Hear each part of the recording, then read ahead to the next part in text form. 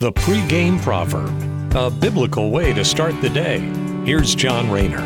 Great reminder in the Psalms today as we open up chapter 4 that when we put our unequivocal trust in God, there's nothing to fear.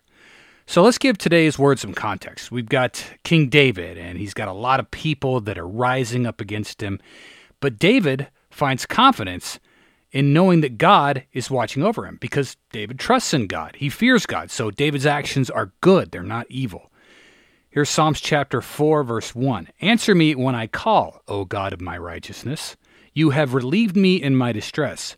Be gracious to me and hear my prayer. So there's David making his prayer known to God. And then he puts the people in check who are chasing him or trying to thwart him and overtake his kingdom. In verse 2 he says, O sons of men, how long will my honor become a reproach? How long will you love what is worthless and aim at deception? So there David knows that God is going to once again guide David through these bad times. David's adversaries or his haters, they love lies and deception, and that wickedness is what God hates. Wickedness, sin, God hates both, right?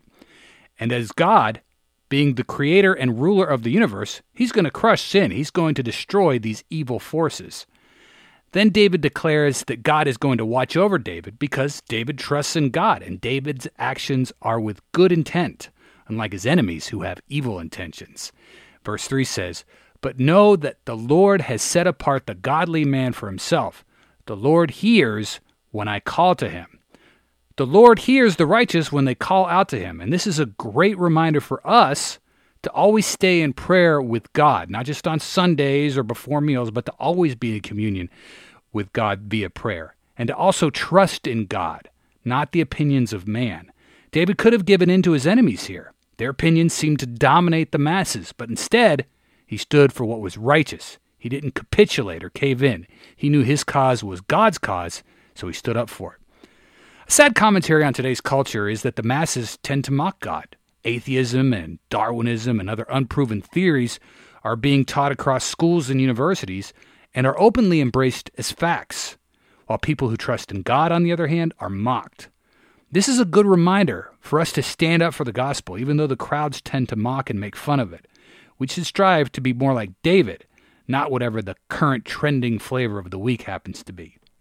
Thanks for listening. Have a great day and God bless. The pregame proverb with John Rayner. Look for it on all podcast platforms and have it delivered to your smartphone. The pregame proverb, proud partners of The Bar, the Biblical and Reformed Podcast Network.